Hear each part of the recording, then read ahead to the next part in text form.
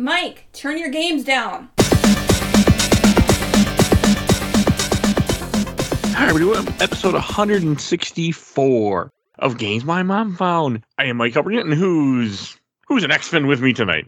Hi, everybody. I am the alternate universe clone who's secretly the twin brother of Scott Summers. This is Jake Terrell. How are we doing, everybody?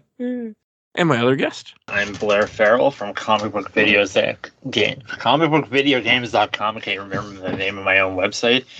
And I'm here to talk about Super Street X-Men Fight 2 Man X. Okay. So we are all here to talk about a game that actually means a lot to me. X-Men Mutant Apocalypse for Super Nintendo. It came out in 94 that will never be re-released. So sad. Yeah, It was last year It was re-released? on the arcade 1-up cabinet. Oh, You had to pay $800 to play it in Canada, but technically still re-released. Just drop a small fortune to be able to play this game from 1994. okay, I mean, you're not wrong, but I don't consider that being re-released. It's the Monkey's Paw re-release. That's a good point. When I saw those arcade cabinets, I was like, oh, okay, that's awesome. And part of me thought about it. But the only reason I wanted an arcade cabinet would be to rip out the guts and put a RetroPie in. So I never bought an arcade cabinet. But I have one in the living room.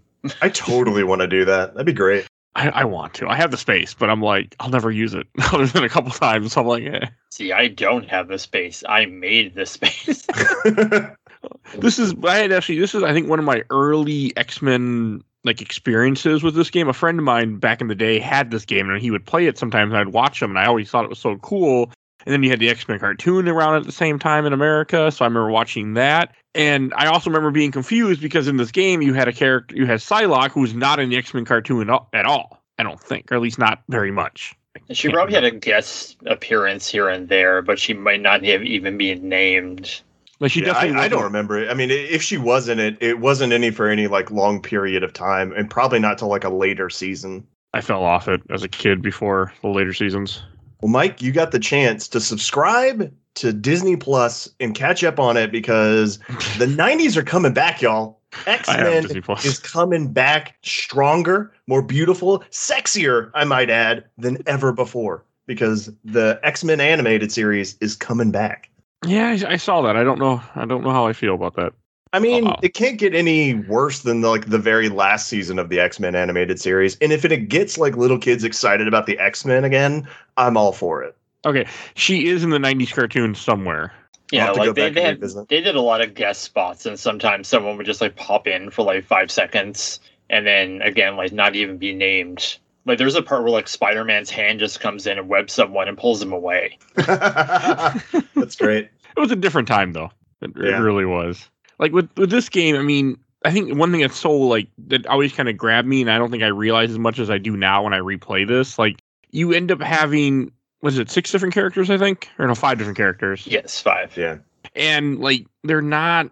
And the way the game starts, they each have their own mission, and each mission is different. You have your attract screen that's going to tell you, oh, hey, you're going to go. Each mutant is going to go do this and stop this part because you're attacking the island of Genosha, which it wasn't. See, for me, Genosha, I remember in the cartoons where Genosha was this mutant paradise, actually a slave labor camp. But is this? It was a metaphor for apartheid. For what? For apartheid, how it basically is mutants would be subjugated, kept in prison. I mean, like this game starts and kind of exploited by people. And there was some pretty good comic event. Extinction Agenda is the first one that comes to my mind in the early 90s. And so that's what kind of the story is based off here. They added an apocalypse for some reason as a deviation from the comics, but ostensibly Genosha has always been a kind of apartheid metaphor. Okay. I was that. Is this how Genosha was in the comics too? Then I assume at this time.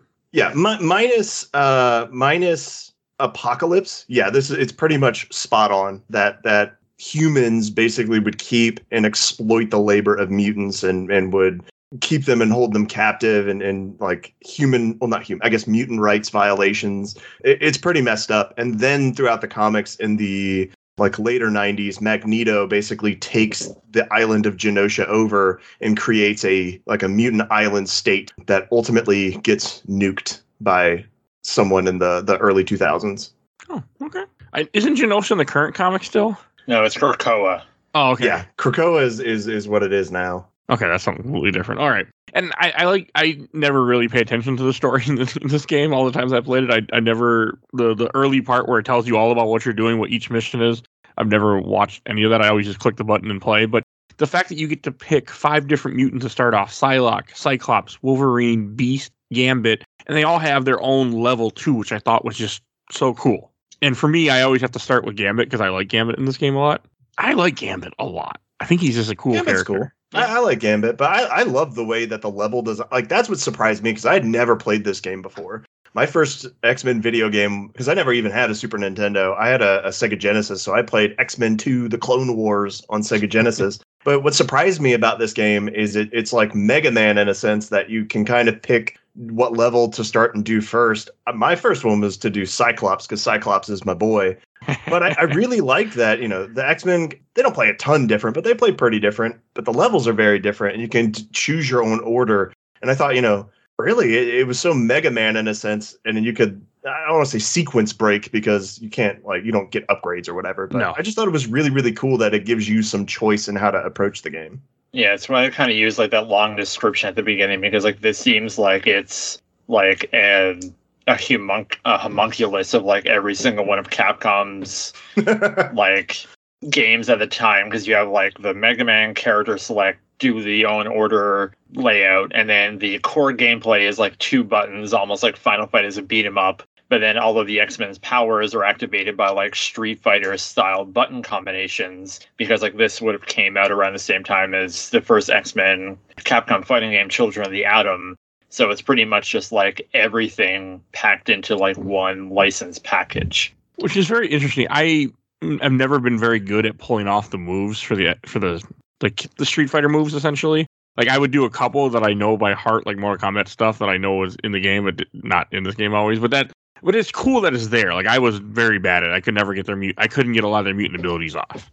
For Cyclops, I could never get his damn laser off except when he was crouched. I don't know why. It's the only time I could do it. And you can go through the entire game without doing any of that, but it makes it so much easier because I also love Cyclops in this game because I pretty much use him for everything because you have the first 5 stages and then it's kind of okay, now you have levels where you can pick everyone, but it's interesting because depending on who you have, you can't get to certain power-ups and bonuses. But I always use Cyclops because I just fight everyone out of range and just constantly spam Optic Blast. That's how I beat the Brood Queen and even Apocalypse. It's just okay, I'm just going to keep doing this until he falls down. I can't let him get close. Yeah, because it's almost like a fighting game type approach, except for the AI in this game. Because it's not really a fighter, so even though you can go at a distance and keep people at range, it's almost game breaking because the AI is not good or smart enough to do what a fighting game would do, which is you jump up and over, slide under, all the things you can do in a fighting game. But this just makes it way more OP, and it makes people like Psylocke or Wolverine, who are much more melee focused, play completely different, and I would argue a little bit harder. Yeah, it's I never use Beast Beast and Psylocke I didn't use outside of the first levels. Except for I use Beast to kind of beat Omega Red because you can get over when he does the I'm not hitting you unless you get close whip move. You can jump over him with Beast and just bounce on his head until he dies. So I just use that exploit, but that's the only time I ever use Beast. Even I think I used Wolverine in the last level, which is and really interesting how they tackle that. I really like how. So, this game is single player, which is weird for, an X-Men game, because the X-Men are all about, teamwork, and you have, the arcade, and even the Genesis games had 2-player. But the way this kind of approaches it is, the start of the game, as Mike brought up, is, okay, you're going to Genosha, but if you actually read the story, which is, very little, all the missions have context where it's okay, someone's going, Gambit's going to, the harbor, and, Beast is going after the computer, and then Cyclops is going after the army. So it's okay, everyone has, their own role in how they go about kind of liberating Genosha here. Which is it's a cool aspect to have that because it gives you motive, and I really did like that. Like with Cyclops, we were talking about, I don't like the way that he walks for some reason, and he just bugged me a lot in this game. Like, I only use him the one time, and I never touch him again. But I also couldn't do Optic Blast very often, so that made him not fun at all to play as. Like, Cyclops in this game, and so something that we haven't really stated, like, the character models, and, like, all of this is based on the very, like, blue team, gold team, 90s X-Men that you envision when you think about the X-Men. And so, like, Cyclops in this time, when you mention about, like, the way he walks, like, that was just very much Cyclops of the time. The Boy Scout, like, he has a giant stick up his ass and is just, like, just too prim and proper or whatever. Like, the Boy Scout is the way I would describe him. But Cyclops is so much cooler than that. But this is the very 90s, extreme, too cool. Like, you would find this in a Pizza Hut in the 90s. And that's just what you got to keep in mind tonally about viewing these characters. And the sprites are huge as well. Like, they take up a lot of real estate. And they're colorful. Good. Yeah. I loved that because me too. So much of what I would consider these kind of like Streets of Rage or, the side-scrolling beat-em-ups is some of them are kind of darker. I mean, and that's less so these days. You got stuff like River City Girls, which is super colorful. But the sprites in this game are so colorful and vibrant. And yeah, it's Wolverine, I think, is probably the most guilty of like being a hulking behemoth. And like Wolverine's supposed to be like 5'4", but the dude's built like a Mack truck. But I love the way the sprites are designed. It's just got so much character to it. And Wolverine does have a really cool level too, where he goes like to a Sentinel factory, and then you have to like climb up things because that's his, one of his special abilities. He can climb because he's Wolverine and got claws. And I really like that. Like I like how they did a good job of kind of like making all the characters feel completely different and having their first levels that are very geared towards them. Like climbing around as Wolverine, you're going through the Sentinel factory. Like it was all very cool. And you have a very cool boss too, which is a giant Sentinel in production. And I think you can climb up a spine of a Sentinel in this level too at one point. Yeah. I thought that was so fitting for Wolverine because, I mean, that level starts off with him climbing through the sewers, which is so fitting for Wolverine because one of his obviously the most famous X-Men story is the Dark Phoenix saga. But there's a portion of that story where he invades the Hellfire Club and climbs through the sewers and works his way up. So I felt that was like, in my opinion, I feel like the people who made this game had a lot of love for the source material. And so, I mean, that's obviously not a huge thing, but I was just like climbing through the sewers as Wolverine. I'm like, hey, I know this kind of vibe.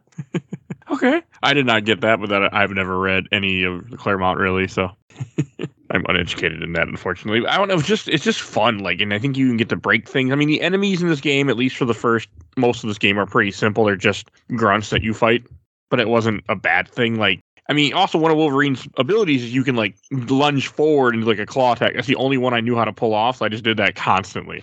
So I wasn't able to get most of his moves. Well, yeah. I mean, Wolverine is just, I think he has like an uppercut style move, but like, yeah, it's just like 4 forward attack because this game has 2 buttons, like B is jump, Y is attack. And that's something that I've always thought about, like, because like there's so many buttons on the Super Nintendo controller that are unused here. So you could have easily had like Gambit's like throw cards is like X, and same thing with Cyclops, but then you'd almost need to put like a cooldown meter or something where it's just like, or another energy meter where it's you can't use this because like you would be able to break it even more than what you already can. So I kind of like how like you have the fighting game moves, so there's some skill involved, so you have to like kind of learn how to do that better. But then again, like if you don't want to, I mean, it's going to be really hard if you don't know how to do it, especially in the later levels. Like I don't know how you would get past like the later levels, and even like the Gambit level, like you're fighting a boss and it's like a helicopter, and you have to throw your cards upwards. Yeah. This is very much an instruction manual game. Like if you don't have the instruction manual, then like when you rented it out back in like 94, like you'd be handicapped. I figured out the one with Gambit, like that was one that I was just doing Mortal Kombat moves. Like I think it's forward punch, where he'll throw the card, and that's how I figured that out. The same thing up is up, punch and throws the card, and I'm like, okay. So I had no problem with that one, but yeah, I can see what you mean though. Like that would have been difficult. I think you can jump and hit the turrets for that boss fight, but I can't remember. I mean, you must be able to, because if you couldn't figure it out, like you would have to have some way to do it, because you would get to that and be like, what? I'm just stuck now? Just done.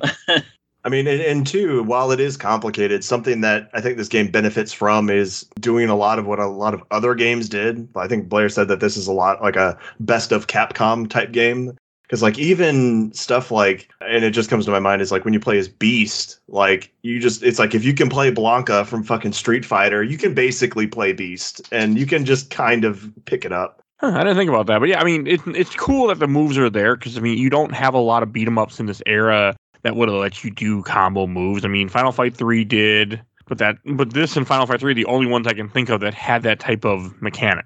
Streets of Rage 2, maybe? People are smarter about Streets of Rage 2 than what I am because I only came to it later and people are way better at it than what I am. But I think that had something like that in there too. Never played Streets of Rage. You should get that on the show. Yeah, I grew up on that game. I was really bad at it. Don't think I made it very far at all, but I have a lot of fondness for those games. I've only played the first one. I never played 2 or 3.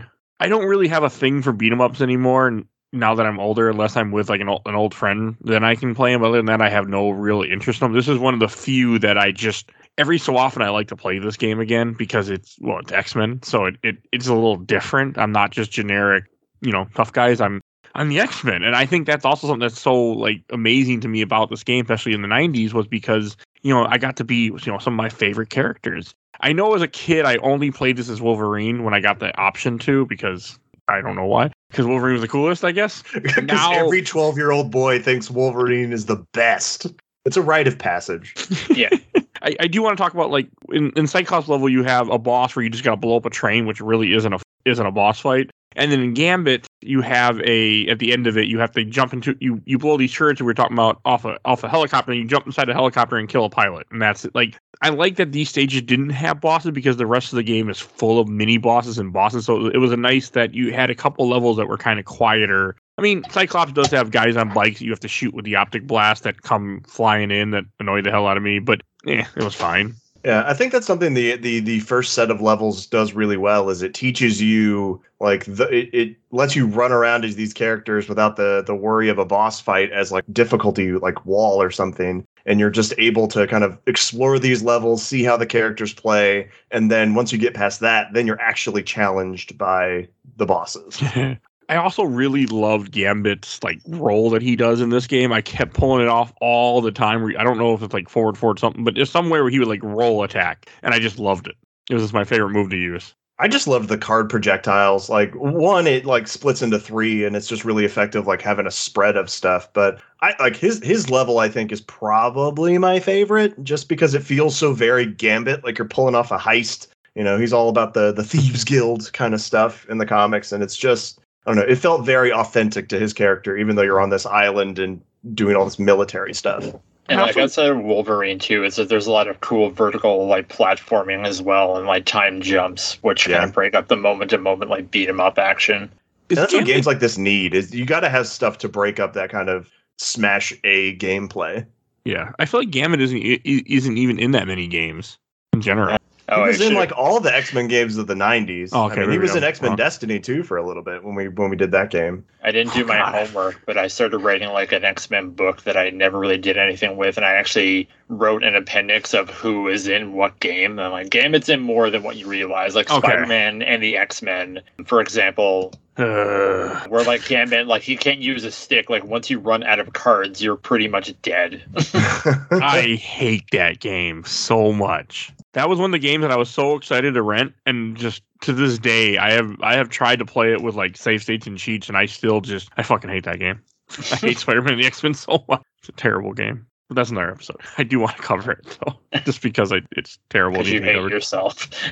I want to beat it one day, whether I cheat or not. I want to finish that game. But also with like X-Men Mutant Apocalypse, like another character we haven't really mentioned yet too much is Psylocke. I think Psylocke for me, she was a character I had no idea who she was, and I was too young to care about women at this time exactly. So I was like, okay, I don't care as a female character. I don't want to play as her. I remember that. I remember that being a thing at the time. But she has a really cool level too. Like, I mean, she has a mini boss, which is some kind of mech. You have a part where the floor is falling. You got to keep running. And then you fight. She ends her level by fighting a Sentinel, but she's just a really cool character in this game. Like she has, I think, some great range moves with uppercuts and things. And she was also a character I knew nothing about at this time because I never saw the animated cartoon episode where she's in it because I was probably off by then. I only watched the first 2 volumes or so, then I fall off just because I don't know. I just didn't keep watching it at the time. And I also own the first 2 volumes of the cartoon, and I watched those, and she's not in there, so she's later.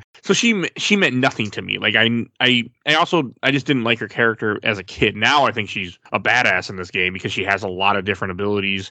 She has a lot of range or not range, but a lot of like powerful moves that you can use, and like the uppercuts and the combos where she doesn't use her Psylocke sword though, which upset me. But she does a fist thing where she charges it with energy and hits them. I mean, that is what her powers are. It's the psychic dagger. The what's it called? Claremont would write. It's the psychic totality of her power. I forgot how he would phrase it, but it's that is what her, like, it's a psychic like dagger. It's not an actual like sword like in the Olivia Munn classic X-Men Apocalypse from a few years ago. Never seen it. Still not as bad as a lot of people make it out to be. Still not a good movie. It's just messy. But I love Psylocke. And again, around the comics of the time, like, she's very much front and center. She's a character with a ton of baggage.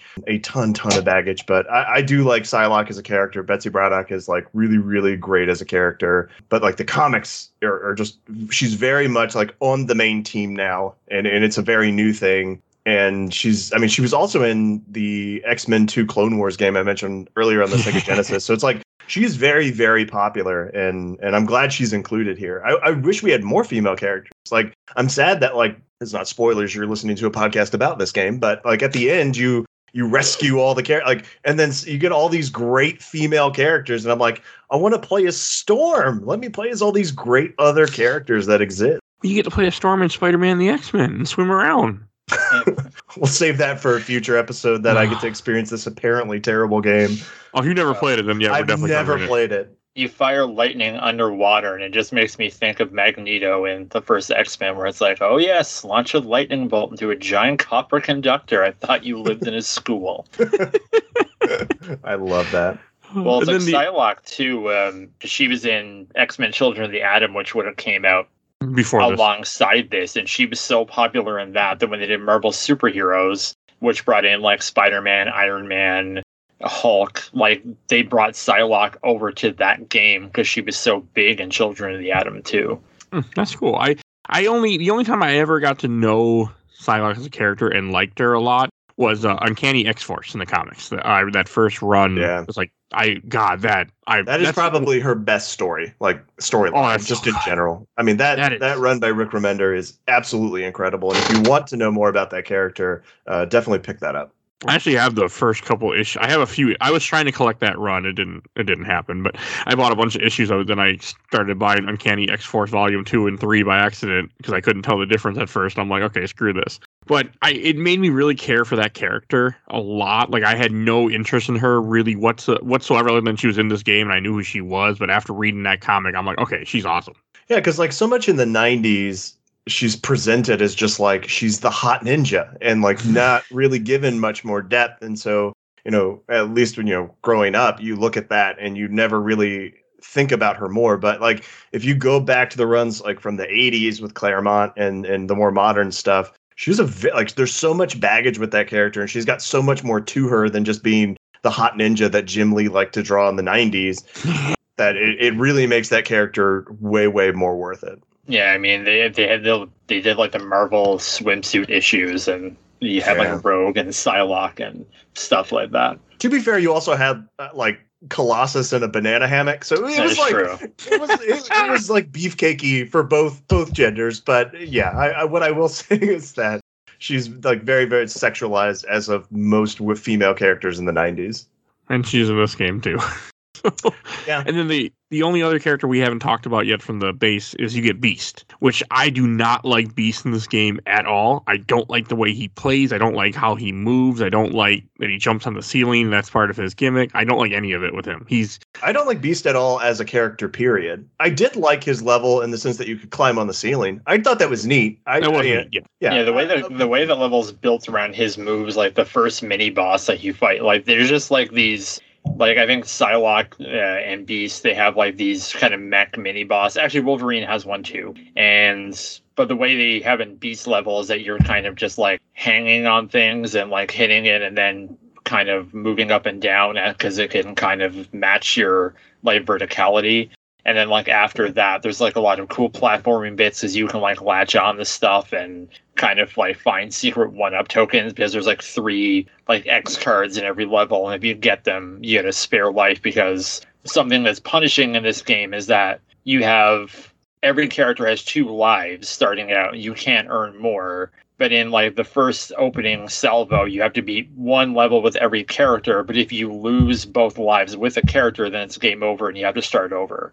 Oh. But like Beast fights a bunch of Sentinels at the end, but he has a move where you can like bounce on heads, and it's pretty crazy that you can just like mow them down with like little to no challenge at all. Because they can't hit you; they just like bounce on the head. I mean, you get more actually. Also, there's no checkpoints in these levels too. I mean, they're not super long, but as a guy who plays more modern, I mean, I play a lot of retro games, but I cheat a lot. I'm used to games with checkpoints when I do play modern games, and there are no checkpoints in these levels. There is a password system though, which was common at the time. And what I mean, like this is clearly, it feels like a port of an arcade game because it does have that like toned up difficulty. Like you're not meant to play through all of this. Like it is meant to be harder, like a lot of the games at the time. But you do unlock like passwords, and it's like pictures of various X-Men that I guess you can input, and it takes you to the later stages. I mean, that was the era though with passwords. I didn't like it. I didn't have checkpoints. That kind of bothered I completely me agree. Yeah, a lot. I don't know. Beast just didn't. Also with Beast, I don't like him in this. I don't think I'm a big fan of the character in general though either. I thought it was really funny how, because I mean, we talked like one of the best things is the verticality and the upside downness of his level. But can we talk about how, because when he climbs on the ceiling, like in the comics and whatever in the movies, shout out to Kelsey Grammer. Like he climbs on the ceiling, and he's got his claws dug into the ceiling. Like, but the sprite in the game is clearly just like they took it, flipped it 180 degrees, and just stuck his feet on the ceiling, and he just walks like normal. Yes. I wish they would have done that a little bit different, but whatever. I can't. This was 1994. I'm not gonna like backseat game design. Yeah, it's like smart user resources. Like, why put in extra work when you don't have to? Yeah. I mean, they're already spending enough money on the license, I'm sure. So.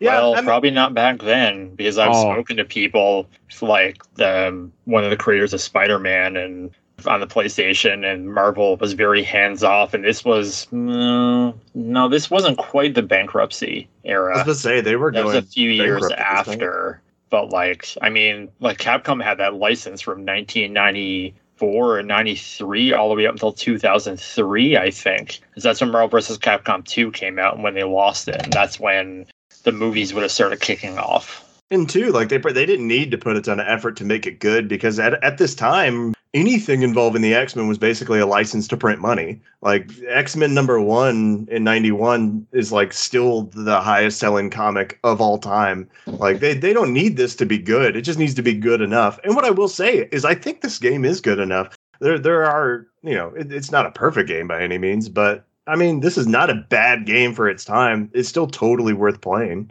Yeah, it's still fun. Yeah. Yeah. I think it's fairer, as I know, like in this era, I only had a Super Nintendo. Like I only got to play a Genesis when my parents went into the city, and I played Sonic 2 at a kiosk in a Walmart. But I remember seeing the commercials for X-Men on Genesis and just being so angry that I couldn't play that game. And now going back and playing that game, I'm like, okay, no, I was spared, because that game is X-Men 2 is really good, but I'm glad you're good with save states, because you're going to need to get through Clone Wars.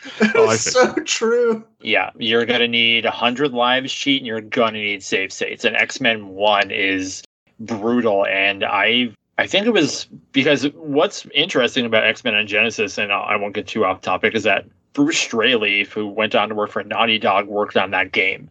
And I think he made a comment on Twitter once, and he was like, whatever I was doing in this game, it doesn't make sense. So, like, I'm glad I got to have this one kind of, well, other than Spider-Man, the X-Men, but as a pure X-Men game, like, I'm glad I got this experience, which was tough but fair, as opposed to just brutally hard. Yeah.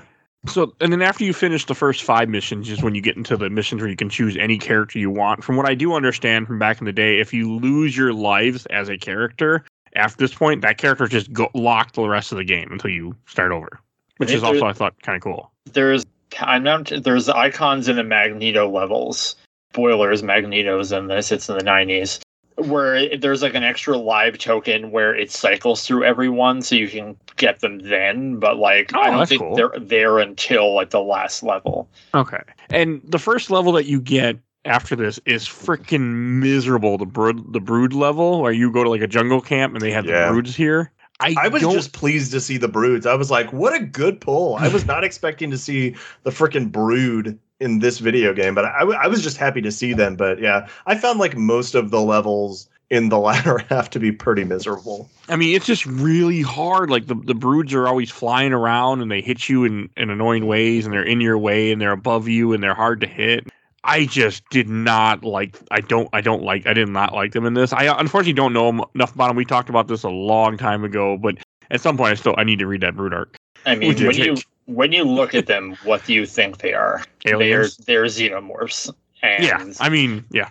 And like what I didn't like, because I actually, because I found the Brood Queen, because I just use Cyclops and jump in the air and just shoot her with Optic Blast, and it's kind of a joke. But this time, because I play this every now and then, because I still have my copy, or I have a copy rather. Like, I was having a lot of trouble with this level because like the brood kind of grab you, like the brood spawn, like the tiny ones.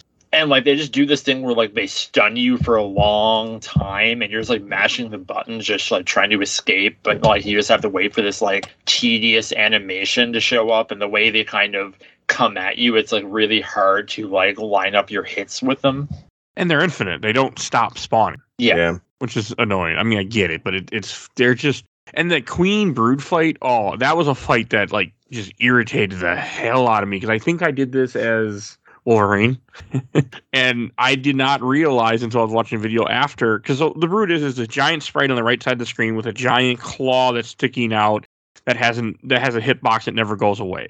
And if you're playing this if you don't use Optic Blast because you don't know how, and you're not using Cyclops, every time you jump up and try to hit the Brood with Wolverine, you're going to hit that claw, and if you don't aim it just right, you're going to get hit. And you don't do very much damage either. Like, I just watched a video where Cyclops, he did just that. He just jumped up, shot him, and shot him, and that was the end of the Brood Queen pretty quickly. Yeah, I played that level as Gambit, and that made it way, way better because of the triple shot arc, like, is wide enough to catch some of the other boys and still hit the claw and stuff. Oh. It made that level a whole lot easier, but I didn't like that level. It kind of, and this is a weird comparison, but it reminded me of the DLC for Dark Souls 3, where... That's a weird comparison. Because Dark Souls is much slower than like a Bloodborne kind of thing. So it's just a different kind of game. But the DLC for that game, like some of the bosses and some of the mobs move like they're in Bloodborne, and you feel like you're moving in molasses. And that's what the Brood levels felt like. That the little Brood Grungalungas running around were so much faster and harder to compensate. And I felt like I was moving in molasses, that it just like really makes that level really unfun. When the Brood should be really, like, the Brood are cool. Like, I like the environment. I like the boss ostensibly, but it's just, I didn't like playing it. And a game should never make you feel bad for just playing it. It was just, you can also break off that claw, which I didn't know that she has, that the unending hitbox. You can break it and it makes the fight a lot easier. You're playing a close range character. I didn't know that. And that's, like, hard to do when you're designing, essentially, because, like, I use Cyclops, and there's something that's kind of cool about this level is that if you can get far enough, it's pretty easy to get the 3x card, so you can get an extra life. So if you die, you're kind of at a zero-sum game, where it's like you don't really lose life or game one. But like if you use Wolverine, like there's certain things that you can get to that you can't get with Cyclops, and that's what I like about kind of like the later levels. And like how hard that must be when you're designing a boss where like not only it has to be designed so you can hit it with projectiles, but also if you have a projectile character and don't know you can do that. So like Wolverine, Beast, or literally anyone, just like as like a standard brawler boss. Yeah, and that's almost Mega Man-y in a way. One, I do want to compare Wolverine, like exploring levels, as much like Knuckles in like Sonic and Knuckles. You can just like climb up walls and stuff. That was really cool. But like it was Mega Man-y with the bosses because you some characters are better suited for some bosses, and it kind of felt like Mega Man, where like if you sequence break and get some upgrade sooner, it makes other bosses much, much easier. And I like that design. I thought it was really cool. I mean, it adds more replay value so that if you want to, fight some of the bosses with other characters, that you have that option. then it's just a cool. It is a cool level, much as I did not enjoy it. But the second level makes no sense to me in this area where you go. It's a very short level where you really just a boss fight where you fight Tusk. I don't know who the hell Tusk is to this day still. Mike, don't feel bad. I don't know who Tusk is. Yeah, okay, I have like every issue of X-Men ever. I don't know who Tusk is. He was on a few episodes of the cartoon. I remember like a friend of mine, his kid brother had the Tusk action figure. And I did too. Was like I think the little Tusk used to come out of his back. Yes. Like that was really cool. Like that's as much as what I knew. And it just like, for me, again, I just took Cyclops in and he was on the other side. I just kept shooting them so he couldn't get close and then he died. I just don't understand what made them choose this character as a boss fight for you. Like, I mean, I had his toy as a kid because I had a ton of X-Men toys. Even though I had no idea who the character were, I didn't care. I just loved X-Men. And like, the only way I knew him was this figure. And then this game, and I was just curious. Like, I still don't. And I've covered more X-Men stuff since then. Like, I've tried to read some comics, but I still So okay, I don't feel. I'm glad to know that he just doesn't really exist too much. Yeah, like I pulled up his wiki, and it sounds familiar. Like it looks like he had been part of a story from the 90s that involved Apocalypse. I'm guessing that would be the one with Strife. It's escaping my brain right now. Executioner's Song. Yes, Executioner's Song. He's part of the. It says Tusk is part of the Dark Riders. It looks like he's an Inhuman, which all right. So I don't know. I don't know who this person is. I feel like I should, but it seems like the minute anything involving Tusks enters my brain, it will immediately evacuate my brain. It just looks like it's Capcom and they're just like giving the X-Men Bible and they're flicking through it and they're like, oh, that thing looks really cool. Like Shuma Gorath is in like Marvel Superheroes.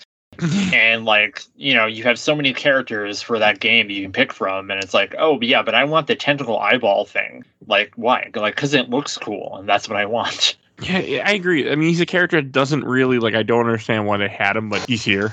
He's like a big brawly dude. I can see why they would want him, but it's just he's not.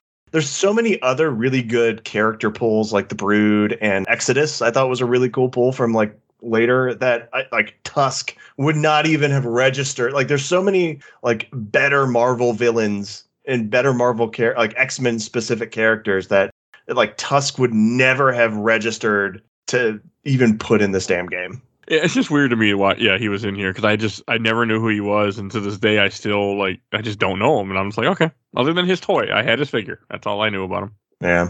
I don't know where the figure is anymore, but I'm pretty sure it's in the box at my parents' house. And then I like the next level a lot. I think the next, this is kind of when you're finishing Genosha, and you go through, I think you get chased by lava at one point in this level too. I hated this level. So how did you do it? Because okay, whenever I do this level, I can only use Cyclops because if you shoot the optic blast, it kind of knocks down all of the columns of rock at once. So what character did you use going into this? I did it as Cyclops too, because I also found it the only way I could get it done. Wolverine. I did the dash attack where he dashes forward, and that will knock out those blocks pretty quickly.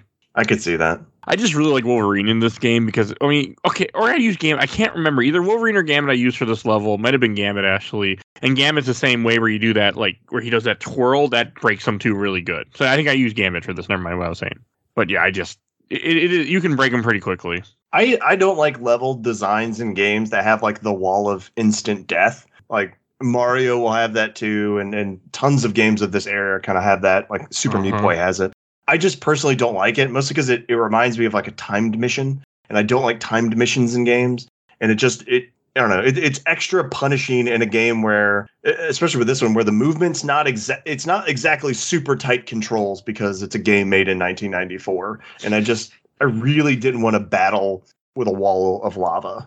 Yeah, it doesn't. It's just there for some reason. But I do got to say, I love the sprite of Apocalypse in this game. I think his sprite work that they did the sprite's bigger than you are. He just looks badass. He does the drill arm. He does the spikes on his shoulders. I've also I'm a huge fan of Apocalypse. At least back in the day I was. I want Marvel, because when they inevitably in the MCU in the year 2045, when all of the characters are dead and they're still pumping out movies, that when they do something with Apocalypse, this is what Apocalypse should be like. He should be super imposing, a little bit cartoonish, like a megalomaniac. Because what they did in the movie from a few years ago, he's like very quiet and subdued, and it was a bummer. But this is exactly what Apocalypse should be like. I thought this was a perfect interpretation. You're spot on about the sprite work.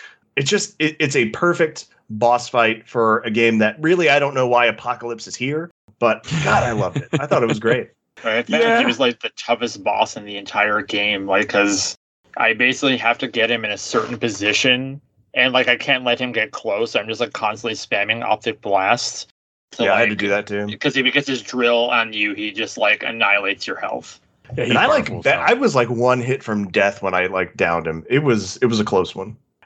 I've always liked Apocalypse. I tried reading the original X Factor stuff that he's in, but I couldn't get anywhere. God, it's just a totally different vibe, different character. Oh, it's tough. Yeah, it's bad. I don't want to say it's bad. It's for like when you read those old comics from the 70s and 80s, like you really do have to keep in mind that it was a very different type of comic back then. And even when Apocalypse was first introduced in X Factor, like they didn't know. Like when he was first introduced, he was supposed to be the Owl, and then later on, when the Archangel stuff happens, that's when he actually became Apocalypse as we know and love him. But I mean, now there are tons of good character like.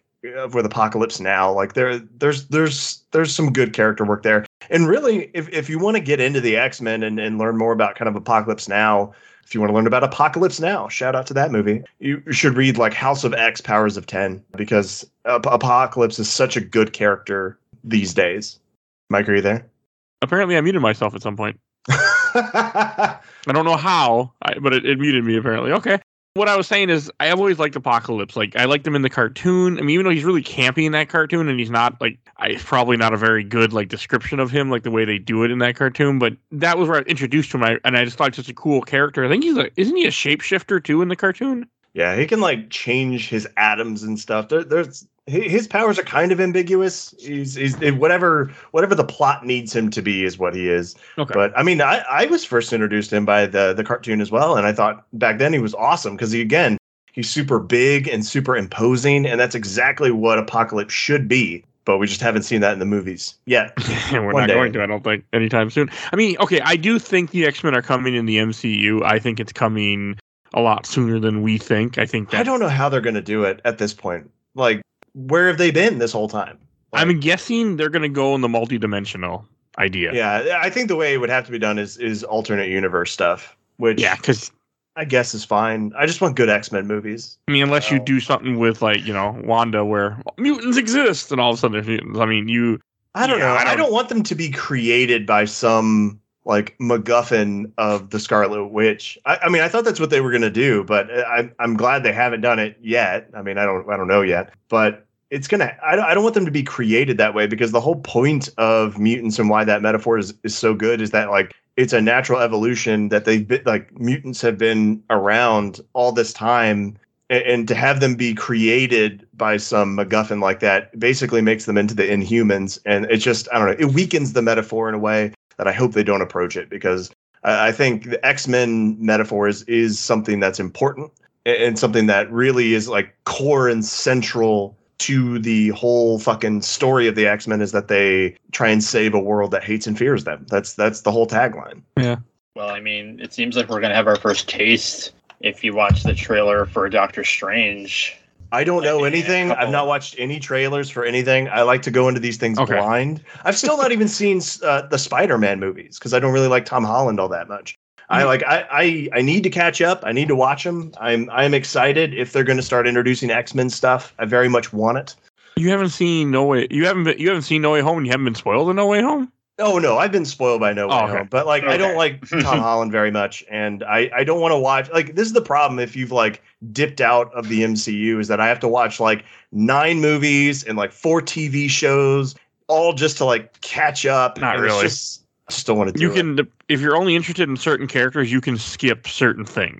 like certain shows. I disagree. I disagree because if you're gonna watch Doctor Strange 2, Wanda's gonna be in that, right? So you got to watch WandaVision, which means you gotta watch Endgame and Infinity War, which means you got to watch a bunch of other stuff. You should watch those two anyway. But how far behind are you? I have gone back and rewatched them fairly recently, but still, you don't need to see Spider-Man Far From Home. Just see Spider-Man Homecoming and see Spider-Man No Way Home, and you can skip Far From Home. That movie is garbage. What I want, and this is just a disagreement I have, and this is super off topic, but this is the last I'll say about it, is like about the way Disney has handled like the Marvel movies and Star Wars in particular, is that what I want is good individual stories that are like pretty disconnected. Like Shang-Chi is probably my favorite MCU movie like right now because it's fairly disconnected. There are some connections which are fine, but like it's a strong story on its own.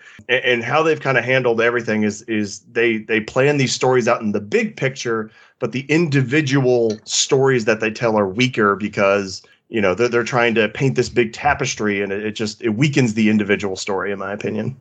And it's even worse in a post-Peacemaker world. I've still not even watched that show. I didn't watch any of it, but I know what you're talking about. I made it through half of the Suicide Squad, thought the movie was bad, and stopped watching. I saw it, and I was like, this is fine, but Peacemaker, I keep saying that because I guess we did a Metal Gear show a couple weeks ago. But Peacemaker is one of the greatest shows I've ever seen in my entire life. John Cena as Solid Snake. But John Cena, well, yeah, it's like getting off topic. Man, you show that guy is a force in that show. I need to watch it now. Like I wasn't that interested in it because I just didn't give a shit. Because I mean, I did enjoy the Suicide Squad, but I just didn't care. And people keep talking about it. I'm like, okay. And then I saw the cameo thing that you're mentioning at the very end, and I'm like, okay, maybe I should just watch this for the hell of it. And I have HBO Max, so why not? Oh, and back to X-Men Mutant Apocalypse. One thing. Speaking of John Cena, let's talk about this game from 1994. I liked it that you have two levels here, which are just danger room levels to prepare you for attacking Asteroid M. I think it's Asteroid M, right? Or is there something else in this? No, it's Asteroid M. Yeah. And the first fight you do is you fight Omega Red, a character that I don't think. I mean, I know he was in the X-Men cartoon. There's a really good episode with him, and I remember that. Or maybe it was good back when I was a kid, but I liked it that he was included in this game. I just didn't understand why exactly, but it's cool that he's there. Was he a big villain at this time in the comics, or known? Yeah. Oh yeah. He's in Children of the Atom. He's in the roster of Children of the Atom. He's in MVC too. Okay. I vaguely remembered him. I mean, I know he's a Russian, he's a Russian weapon essentially, right? Like he's what happened. Shout out to his powers. His powers, and this is canonical, is a mutant death factor. It's just so 90s and extreme. He's a personification of all the what we look back now as silly, campy, dumb 90s comic stuff. I have fondness in as much as I like the way that it's introduced with it being a danger room level. I'm glad the danger room is a thing in this game because it's very, very center to what X-Men is about. And the fact that they pulled, Omega Red and Exodus as a part of that, I was very on board with. And the fact that when you're fighting Omega Red and Juggernaut, who's the second boss, the background just change too. Yeah. It will just change during the fight, which I thought was a nice touch. Okay, and that sprite for Juggernaut, because I've never played Children of the Atom, so I wouldn't have known of it at this time. I know what it is now, and I've seen the sprite. But this sprite to me, when I first saw it, I was like, man, this is Juggernaut. This is so cool. I still am a big fan of this character. I haven't read any comics or anything, and I just like the way he looks. And I remember as a kid, I had his figure. I had two figures of him. I had the one from the X-Men line with Apocalypse, Archangel, and the first one, and then it was a Toy Biz, and I had another one later on where he was just a massive figure, but I lost his helmet. I remember always being upset about that. It was something where he could light up or something. I just remember being a super cool figure. I love Juggernaut. He's awesome to me in this. Yeah, Juggernaut's good. He much like the Sentinel stuff is if you use Beast, which I did when playing this one. It just makes it so easy. You just jump on his head and he's dead. Oh, I never thought about doing that. I did that for Omega Red because I was using Cyclops at first, but it wasn't having much luck. And I was like, I'm pretty sure this is what I normally did. And then I tried Wolverine, and with Omega Red 2, it's like when he grabs you with his tentacles, he'll suck away your health and he'll get power back. But that's when I was like, well, maybe I'll try Beast. And I just could leap over because Omega Red just kind of stands there and just waves his hand as if he's a kid. He's like, I'm going to start punching. And if you get in the way, it's your own fault. But I used Beast, so I just kind of jump over that and just bounce on his head and kind of took him down like a chump. And then I really hate the next level. I mean, it's only one level depending, but I don't know if you guys noticed this. I did, just because I killed off one. I died and then I redid as a different character. That the levels actually, so Asteroid M is a little bit different depending on which character you pick. It changes. Interesting. Each one has a different little level with a different little mini boss at the end to get to Magneto. So if you play as one character and say, okay, I want to play as someone else, it won't take you back to Magneto. It'll make you do a different level. And I thought that was really interesting. Yeah, what is interesting too is like if you get Exodus to half power and then do someone else, that when you reach him with the second character, half of his life will be gone. You can kill him. That's a good touch. Also, Exodus, I had no idea who this character was back when I played this game the first time, and then I played this game this time. I still have no idea who this character is. He's like, it's like his mutant power is being a prick. He's just like from the 90s. He's very 90s.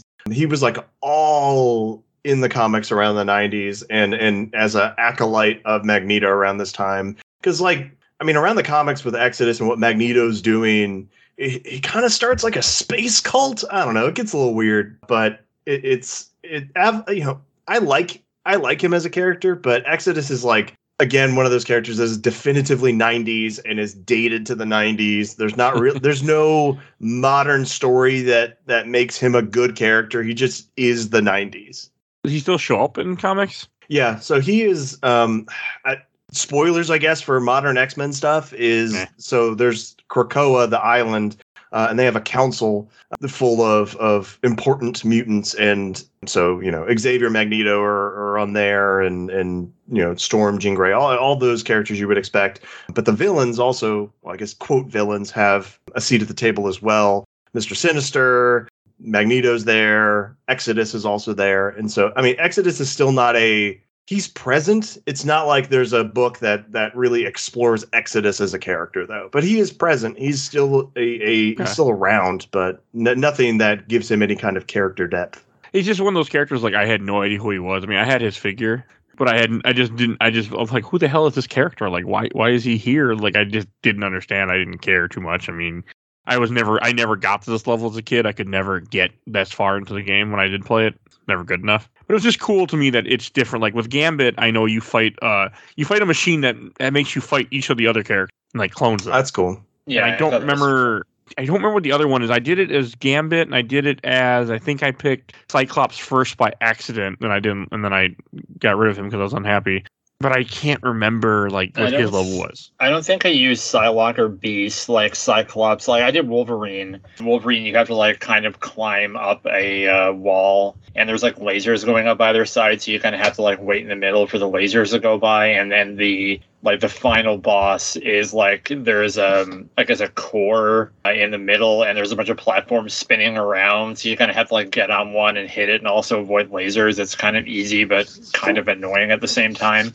Cyclops, I think I made the Exodus, but I couldn't beat him because I thought he was annoying because he would kind of just like hang in the air and just like come down, swoop you, and grab you up. And it's like, that's one thing I don't like about this game is a lot of attacks like that will like grab you, and it just takes too long for the animations to play out. So I don't think I made it to the final boss, but I think, I did Gambit and Wolverine because I can only beat Magneto with Wolverine.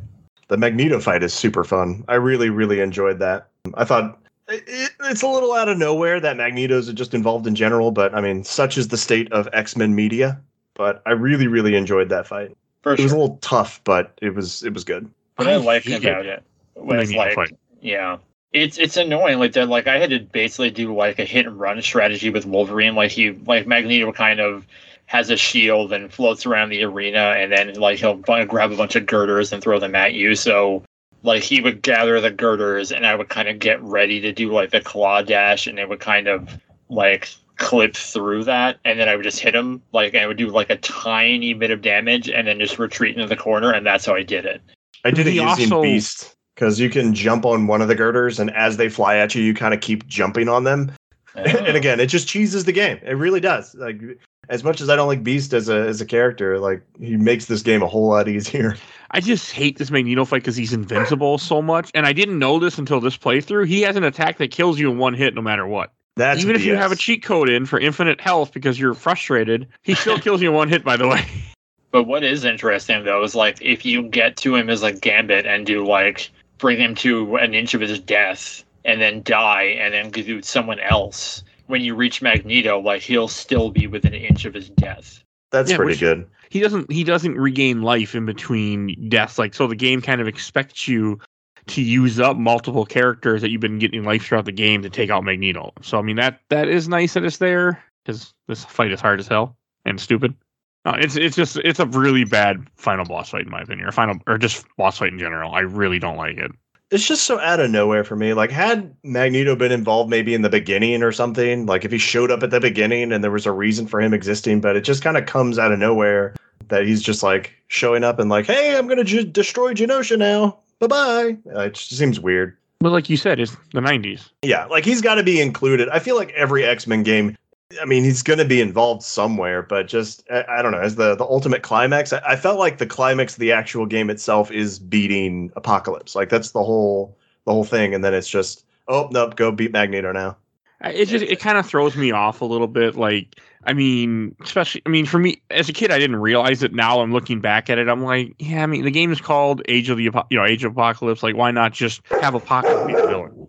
Yeah, he's on the cover. His name is in the title, and it's just like, I guess it's a surprise where it's like, oh, you're done, but not really, because here's like these other bosses, even though they're just kind of danger room simulations. And like, I mean, Magneto is just like, he's the force, like, even for people, because like the X-Men for me mostly was through cartoons and video games. So like Magneto, him being there was thus not something I really batted an eyelash at. It's something that I've grown to really appreciate in games, is like games that know proper pacing and when to end.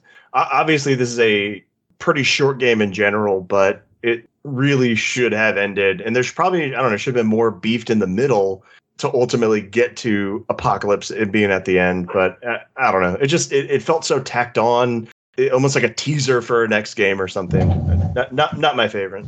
Well, it's almost like, too, where for a game based on a comic book and one of the most popular animated series of all time, like the storytelling is pretty clumsy. Like, there's a setup at the beginning which most people just skip, where it's just like, okay, these people are being held hostage at Genosha, we have to go do something about it. And then Apocalypse is like, okay, I'm going to use these people and maybe the X-Men will be my new acolytes when you beat him. And then Magneto is like, oh no, I'm going to take these guys. And it's all very like jumbled. It doesn't really gel together. It's just like things are in there, but they're not really put in cohesively. It's just there because, okay, we have this license in these characters, and like they have context for like a Omega Red and Juggernaut where they're just like simulations, but like they could have been like part of the plot, or like Apocalypse's Horsemen or something, even though they weren't in the comics, just for the sake of this game.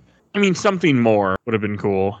But I mean, something like more that too relates to the plot in general. Yeah. I agree. I mean, and far be it for me to like say that this like beat 'em up game from the 90s needs to have like an airtight plot. Like, I'm not going that far, but like at the bare minimum, I would just like it to make sense. And that's just part of the game that's just like, it didn't really make sense. But and that's fine. Like, it didn't take away from my overall enjoyment of the game, but it just was like very much felt out of place.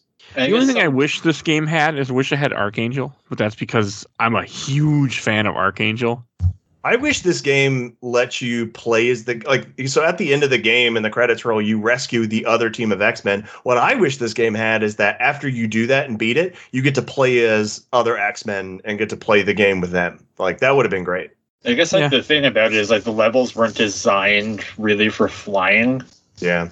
It's like you would have to kind of like make the entire levels to have like the cast they have is very much just like these are people who are on the ground, because you got a character who could fly like Storm or Rogue or Archangel. Like, you can pretty much just like hover over everyone and, you know, kind of just rain fire from above and not really deal with like any of the enemies on the ground. That's true. I mean, and yeah, I mean, really, like 3 out of the 5 people who were rescued were all were flyers. I mean, you got Jubilee and Bishop in there as well, but yeah, you're right. It's not designed for flying in mind. As much as we want to say Wolverine is Knuckles, there really should not be a Tails person in this game. Yeah. All right, any other things you want to say about this before we go on to questions, comments, and memories? I mean, just in general, my thoughts is like pretty positive on this game. I'm glad I played it. For someone who had no nostalgia, like revisiting it as someone who's 32, like I had a good time. I'm really glad that I found someone that had no experience with this game. So I really want to play it with an arcade stick because I have the Marvel vs. Capcom arcade 1-up cabinet, and it has this game's kind of pseudo sequel, Marvel Superheroes and War of the Gems.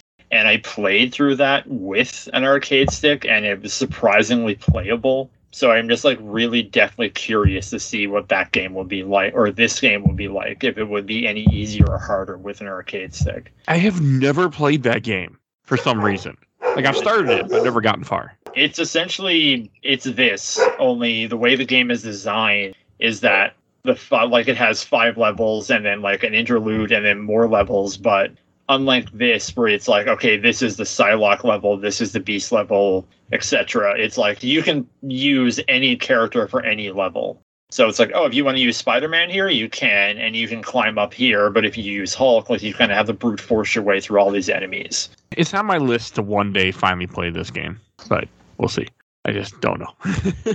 But it's always been on my list. All right, and to go to questions, comments, I got a few. First from the I Watched the Entire Overblood Super Replay group from AJ Gonzalez. I remember this game was hard. Like, it looked like a super fun brawl time, but right off the bat, it was difficult no matter who you picked to start off with. Yeah, that's right. Yeah. From Bruno Marchland, loved this game. Pretty much the best X-Men game of the 16-bit era. The special moves are even easy to figure out if you played stuff like Street Fighter 2. I mean, what else do you have in this era? What, X-Men for Genesis? You had Spider-Man X-Men, which is garbage. Well, you had Uncanny X-Men for Nintendo, which is best not spoken of.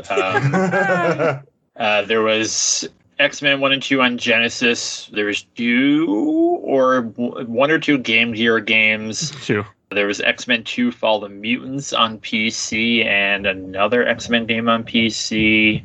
I can't remember its name. And Madness and Murder World. And then there was Arcade's Revenge in its various incarnations. Are they bad?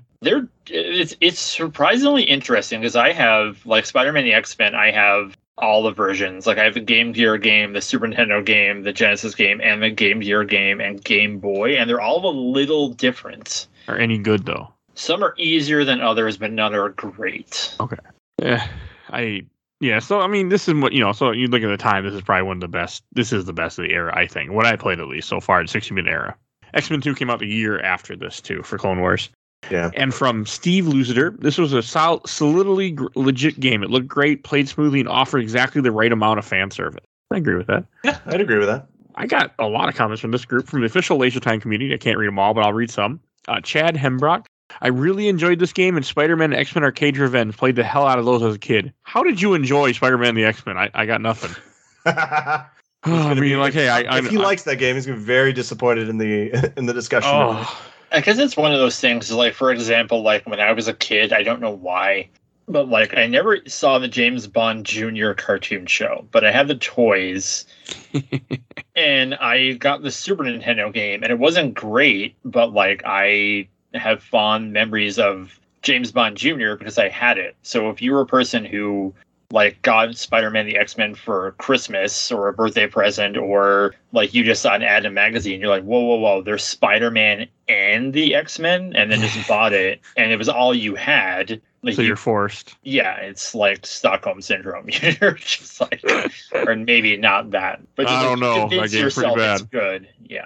All right, and then from Rob McDowell, talked about this game in the last Podoken episode. I played the hell out of it. It was part of a 3-game licensing deal between Capcom and Marvel that they signed after releasing The Punisher. The other 2 games were X-Men Children of the Atom and Marvel Superheroes. This one had some great character-specific environment that highlighted their powers, like Wolverine climbing walls with his claws. Yeah.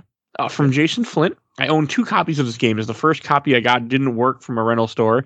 I really didn't like that the mutant powers were a combination of buttons a la Street Fighter, so I pretty much only played the practice mode where they were a single button press, but your progress was halted before the end. I hated that in games back then, when they would do that. Yeah. You play it on easy and you can't play the whole game. Yes, I have like the Punisher on Sega Genesis, and it's just like, if you put on easy, you get to like level 3 or 4, and the Kingpin's like, well, if you want to beat me, we'll play on normal. Ooh. It's a good game, from what I remember. From Lee Hall, wore this card out growing up. Amazing this was to beat 'em up with the Street Fighter inputs added, not say a Final Fight sequel. Final Fight 3 did have button presses, by the way. For those that don't know, Greg Moore always wanted to play this. That first Genesis was a real bad time. From Josh Shoop. Oh, Lord, played the hell out of this game growing up. My dad, brother, and I would race to see who could beat it the fastest. And this is a game that you can really race through and probably finish in less than an hour. Yeah, if you can beat it, yeah. And from Trey Johnson, I played the shit out of this. I still rock to the soundtrack. It's so good. That is true. It's not something we really got into. It's true of many Capcom games of this era where you could buy. If you could get a soundtrack of it over here, I like to have it. Yeah. I don't know if the soundtrack was ever released for this. I'm assuming not because of Probably the era. Not. But. In Japan, maybe. I bought a soundtrack to Marvel Superheroes on CD before Christmas from eBay, so you never know. Oh, yeah. A lot of stuff was released over time, just didn't come to America a lot of times. Yeah. I do have soundtracks from Japan. I have Final Fantasy VII soundtrack and Final Fantasy X-2 soundtrack somewhere. Can I make a confession? Is something that in the I don't know, what are we phase 3, phase 4, the phase 4 Eternals level of the pandemic hobby I've gotten into is buying video game soundtracks on vinyl, and I would buy this soundtrack in a heartbeat if I could.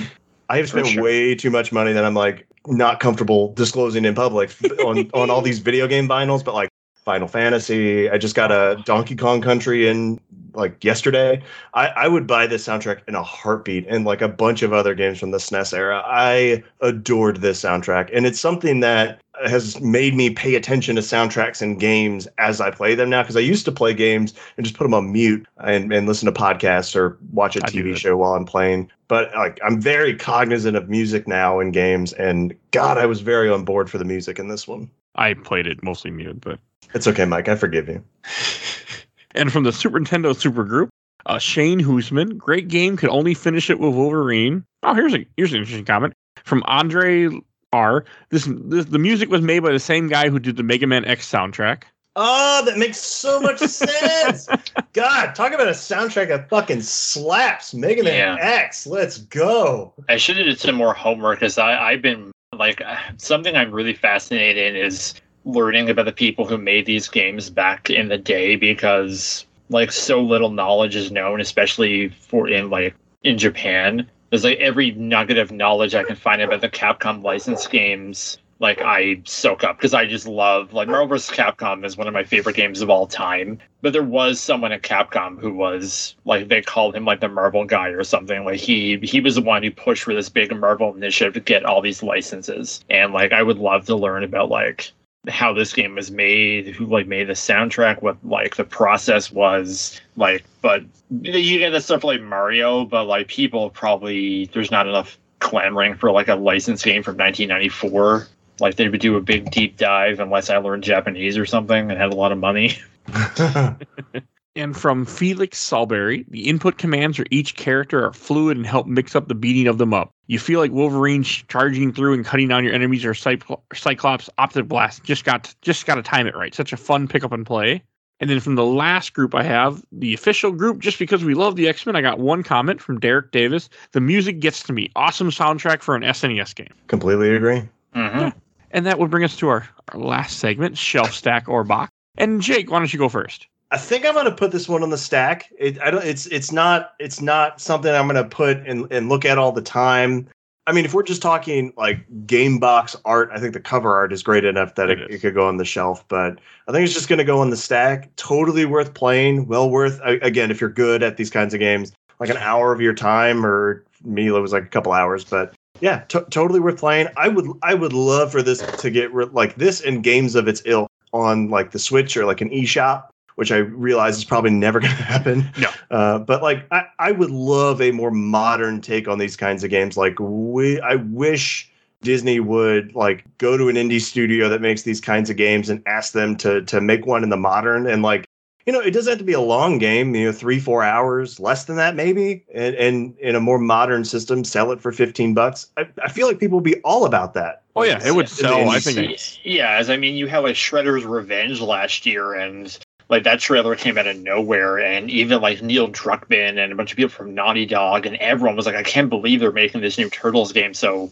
Like, someone from Marvel had to see that and be like, we have to go and make like an X-Men game and or a Spider-Man game. And like, as far as this being re-released, like, I don't really know, because like, I would say like the ROM is lost, but like, it's on the arcade 1-up machines, and all of those, like all those games are. And like, so Capcom is like, somehow someone is figuring out like the licenses to re-release these things legally. As I know, like, it's kind of in this era where it's like X-Men and Children of the Atom and Marvel vs. Capcom and X-Men vs. Street Fighter. There's like Maximilian Dood, who's like a big fighting game personality. Like, he started a hashtag last year, free MVC2, to get MVC2 re-released. And then Mike Micah, who is at Digital Eclipse, like, kind of did an interview where he said like they're having talks now to possibly get something like that happening. And when you look at, say, like the Star Wars things that are happening, so you have like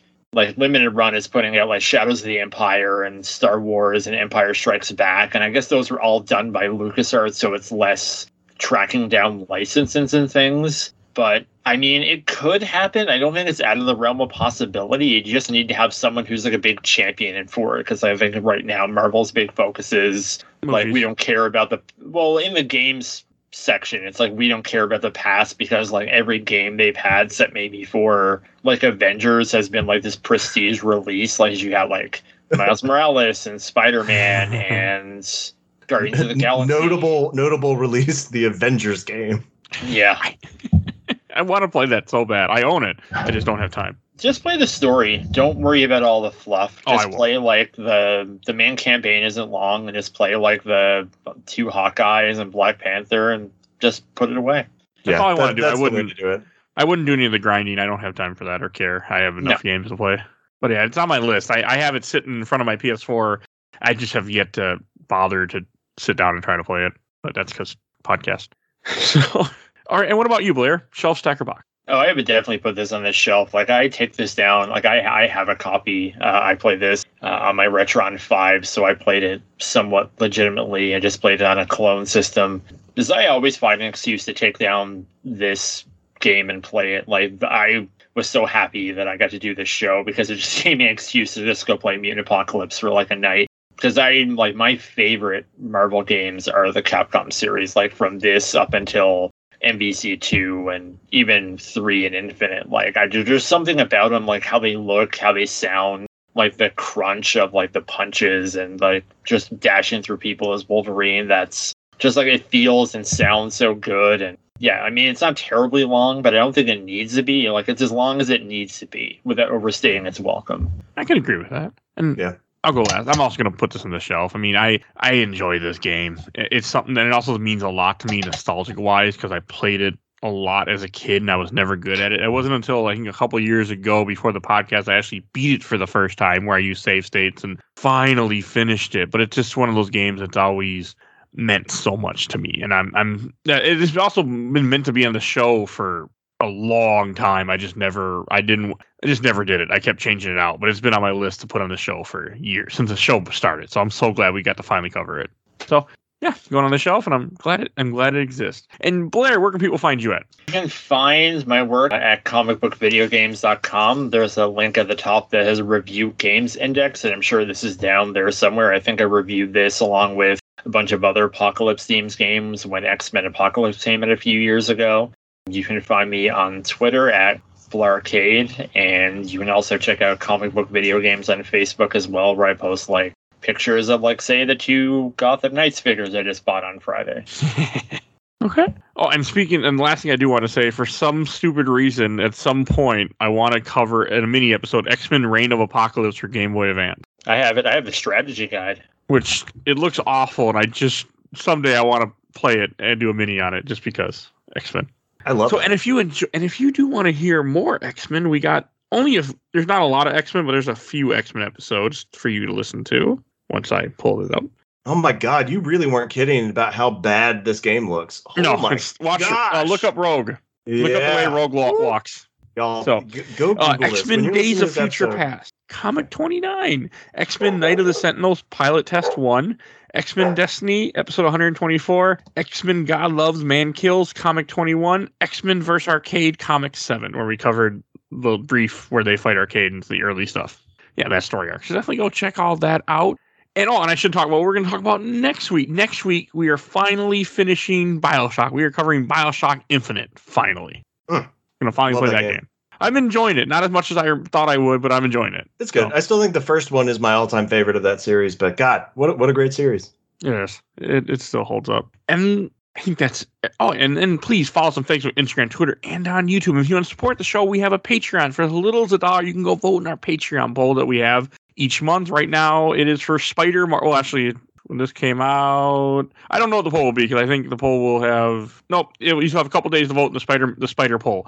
And right now, Amazing Spider-Man and Venom are winning. So you get to choose what we're going to cover. So definitely go check that out. For as little as $1, you can go vote. And I want to give a shout out to my awesome intro and outro, courtesy of Helena at Hell Hasphere. You can follow her on TikTok. She made our music. I want to give a shout out to my buddy Bill Tucker, who did all the MCU movies. And we covered all of that insanity. He started his own podcast, The Gamer Looks at 40. So definitely go check him out. And I think that's everything I need to say. So we will see you guys all next time. Bye, everybody. Bye, everybody. Bye.